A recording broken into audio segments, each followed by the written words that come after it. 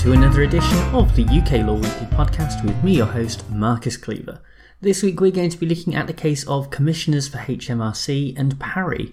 The citation for this case is 2020 UKSC 35. And this case that we're looking at this week is all about inheritance tax, and in particular when it is due to be paid to HMRC. At the heart of these proceedings is Mrs. Staveley, who has now sadly passed away. During her lifetime, she had been married and set up a company with her husband. She did have a pension fund with the company, but when the couple got divorced, this fund was transferred to a separate pension scheme. Then, shortly before she died, Mrs. Staveley again transferred the money from the scheme into a personal pension plan. This was because she was determined for her ex-husband not to benefit from any surplus funds that might return to the company.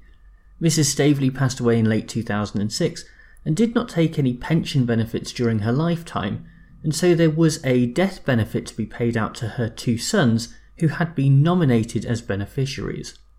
It was at this point that HMRC stepped in, as they argued that inheritance tax was due on the death benefit because both the transfer from the pension scheme into the personal pension plan and the omission by Mrs. Staveley to draw from the plan before her death met the definitions of transfers of value for the purposes of Section 3 of the Inheritance Act 1984.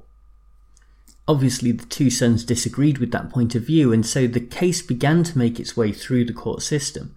In the first tier tribunal tax chamber, it was held that inheritance tax was due on Staveley's omission to draw from the plan in her lifetime, but not the transfer into the personal pension plan.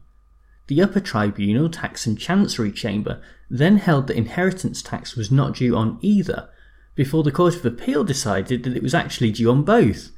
Clearly there was no obvious answer in this case, and so it became up to the Supreme Court to make a final decision, and that is where we pick things up.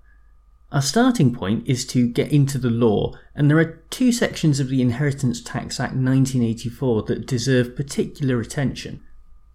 Section 3 tells us that inheritance tax will be due on any disposition that represents a transfer of value.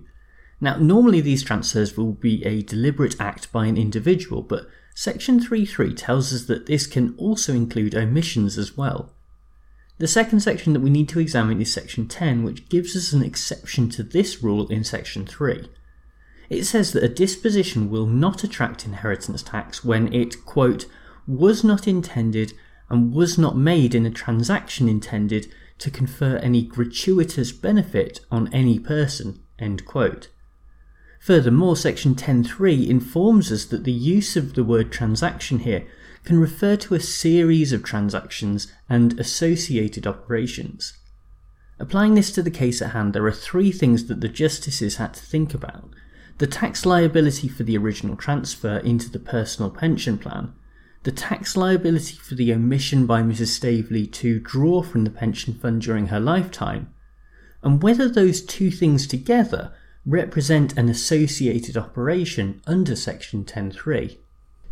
On the question of the transfer, Section 10 talks about the intention behind the disposition, and so the justices had to inquire into the motive of Mrs. Staveley to see whether she was trying to confer a gratuitous benefit.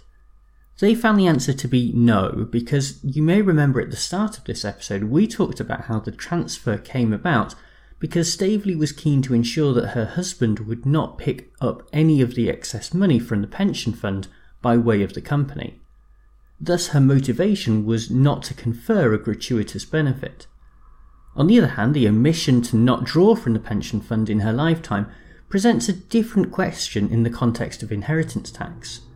By not drawing from the fund, the intention was clearly to have more money go to her sons when she died, and thus there was a gratuitous benefit that does attract inheritance tax. An interesting argument that was made under this head was that the pension scheme administrator did have some discretion in terms of how the funds should be applied, and so it could be argued that Mrs. Staveley was not directly providing a benefit to her sons.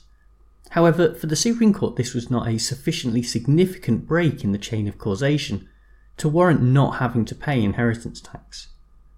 Finally, the Supreme Court looked at the transfer and omission together to work out whether they could be considered associated operations.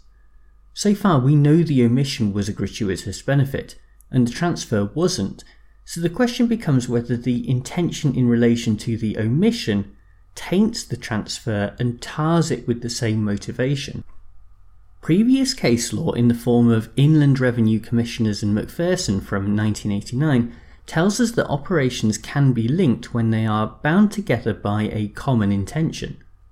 According to the majority, the current proceedings can be distinguished from this because the benefit conferred by the omission could have been achieved even without the transfer, and so there is no link or common scheme between the two operations. Interestingly, Lord Hodge and Lord Sales disagreed on this point and did view the transfer as part of the wider plan by Mrs. Staveley to benefit her sons. After all, this was always the motivation, and the transfer was just the first step in this process. For our own analysis, I think this dissent is an interesting place to start. How should we think of the transfer and then the omission? Are they separate or part of one overall scheme by Mrs. Staveley? It is easy to understand the argument of the majority as there are clearly two distinct motivations at play here. She doesn't want her husband to get the money and wants as much of the fund as possible to go to her sons instead. However, I'm not sure these are as distinguishable as the Supreme Court would like us to believe. It seems unlikely that the transfer happened and Staveley only later decided to benefit her sons. Surely this ultimate goal was always in her mind. Earlier on in the episode, we asked whether the motive to provide a benefit tainted the transfer, and I think the fact that the sons were nominated in the personal pension plan is enough to answer that question in the affirmative. In general, though, this debate will have only a very minimal impact on the law, as omissions relating to pension rights after the 6th of April 2011 are not treated as transfers of value in light of the changes made by the Finance Act 2011. Nevertheless, I think this is still of interest to us because it tells us a lot about how the Supreme Court will approach these types of questions in the future. HMRC will have to be on their guard as a more liberal approach is taken to the actions and motivations of taxpayers. Well, thank you very much for tuning into this episode of the UK Law Weekly podcast, and thanks as ever to bensound.com who provide the theme music. Special thanks this week go out to Rachel Brogan, who kindly left a 5-star review of the podcast on iTunes. Thank you very much to you. I'll be back with another episode next week, but for now, bye!